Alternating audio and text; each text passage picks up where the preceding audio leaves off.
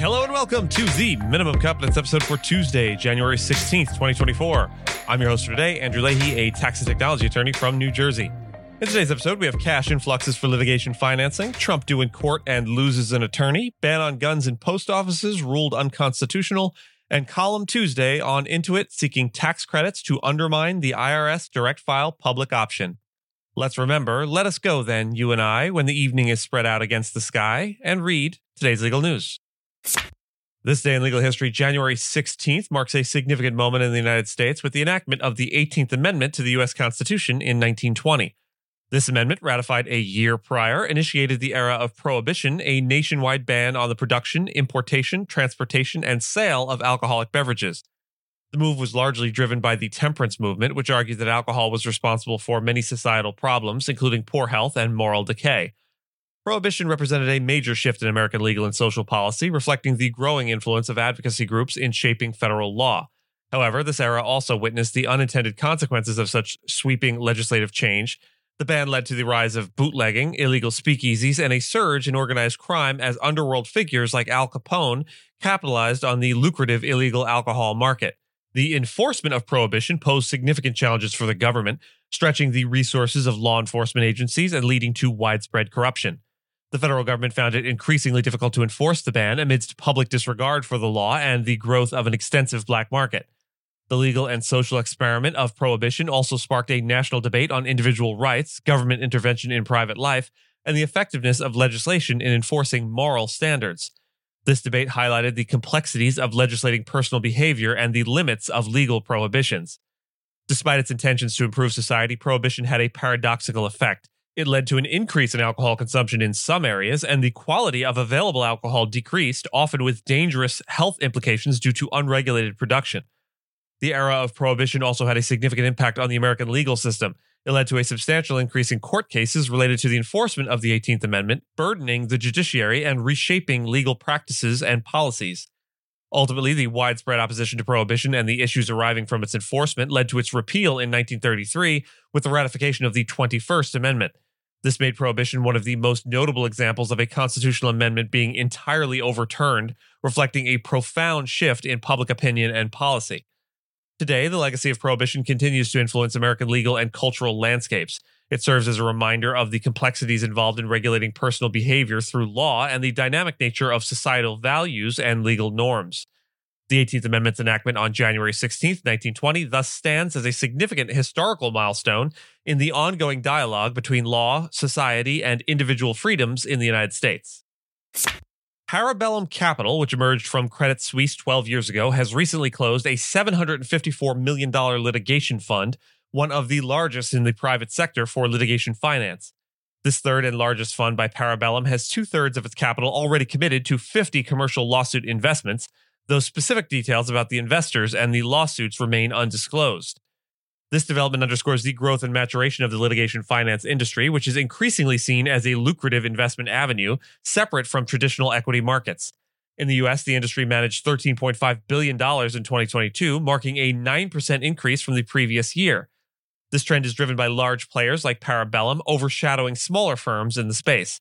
Parabellum's inception goes back to 2006 at Credit Suisse, where it started as the first institutional commercial litigation finance business. Since its spin-off, Parabellum has expanded significantly, now managing $1.45 billion in assets with 18 employees.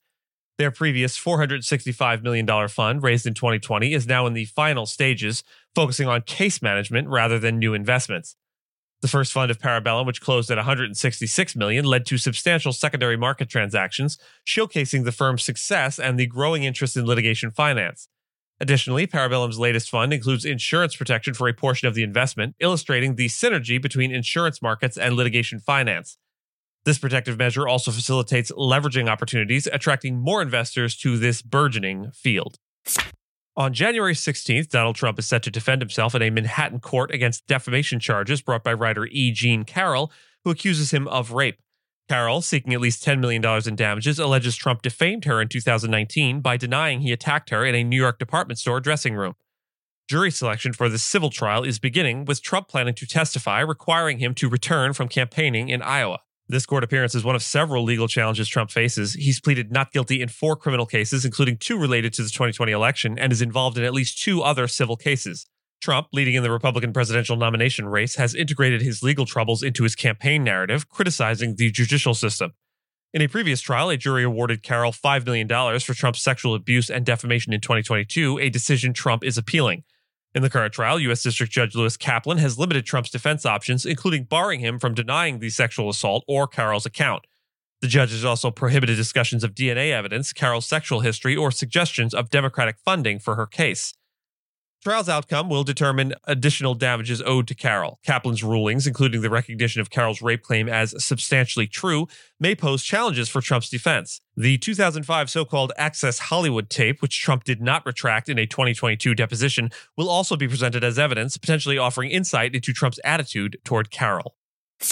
Joseph Tacopina, a member of Donald Trump's legal team, has announced his withdrawal from representing the former U.S. president in 2 significant legal cases. Tacopina confirmed he would no longer be involved in a criminal case in Manhattan where Trump faces charges of falsifying business records related to a hush money payment to a porn star before the 2016 presidential election. Trump has pleaded not guilty to these charges. Additionally, Tacopina will step down from Trump's appeal in a civil case brought by writer E. Jean Carroll, who accused Trump of rape. In this case, a jury previously awarded Carroll $5 million after finding Trump liable for sexual assault and defamation, claims which Trump also denies. This change in Trump's legal representation occurs as the 2024 presidential campaign heats up, with Trump being an early favorite for the Republican primary. Tacopina, known for representing high-profile clients and appearing as a cable news commentator, is one of several attorneys who have recently ceased representing Trump in ongoing legal matters. This includes members of the Florida legal team who stepped down following Trump's indictment on charges related to national security documents.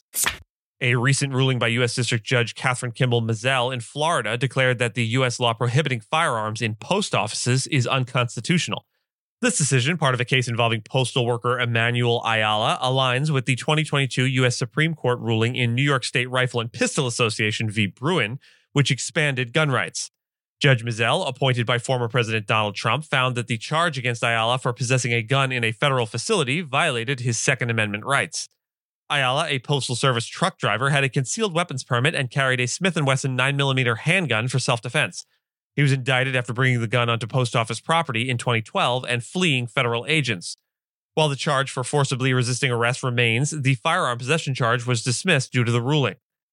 Judge Mizell's decision reflects the Supreme Court's establishment of a new test of firearm laws, requiring consistency with historical traditions of firearm regulation. She noted that while post offices have been around since the nation's founding, the federal prohibition of guns in government buildings only began in 1964 and extended to post offices in 1972. Mizell argued that no historical practice dating back to the 1700s justified this ban, and that such restrictions could lead to the practical non-existence of the right to bear arms. In my column this week, I discussed the need for tax expenditure transparency, highlighted by Intuit Inc.'s request for $94 million in research and development tax credits in 2022. This request coincided with the IRS receiving funds to develop a public tax preparation option, Direct File, creating a paradox where tax expenditures and revenue spending support both Direct File and Intuit, which opposes it. This was revealed in a Form 10-K financial summary report by Intuit, leading to Senator Elizabeth Warren's unfulfilled request to detailed accounting of these expenses. I argue that such tax expenditure information often surfaces only incidentally, preventing taxpayers from understanding where their money is allocated. Despite the U.S. ranking 6th in the Global Tax Expenditures Transparency Index, the lack of clarity in expenditure data indicates a worldwide issue of transparency in tax spending. The column also highlights Intuit's extensive lobbying efforts, spending millions annually to oppose the public free file option. It points out the irony of public funds being used to develop free tax services while simultaneously subsidizing private companies like Intuit, who seek to hinder these public initiatives.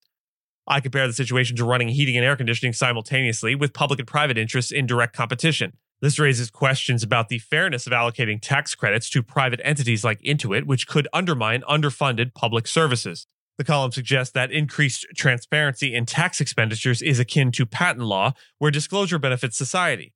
Entities seeking R&D tax credits should disclose the nature and impact of their research, aligning public funding with public interest.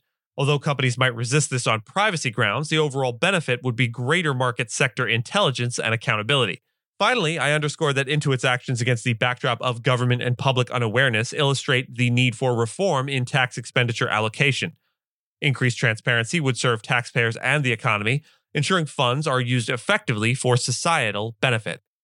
And with that, I thank you so much for listening to Minimum Competence, your daily news podcast for lawyers. If you're looking for more than Minimum Competence, links to further reading on all the topics touched on today are in the show notes. Reviews go a long way towards helping new listeners to find our show. If you have a moment and can leave a rating or review on your podcast player, we'd sure appreciate it. And if you know someone that might be interested in a story we cover, consider sending them the episode. But remember, nothing here should be construed as legal advice because it is certainly not that.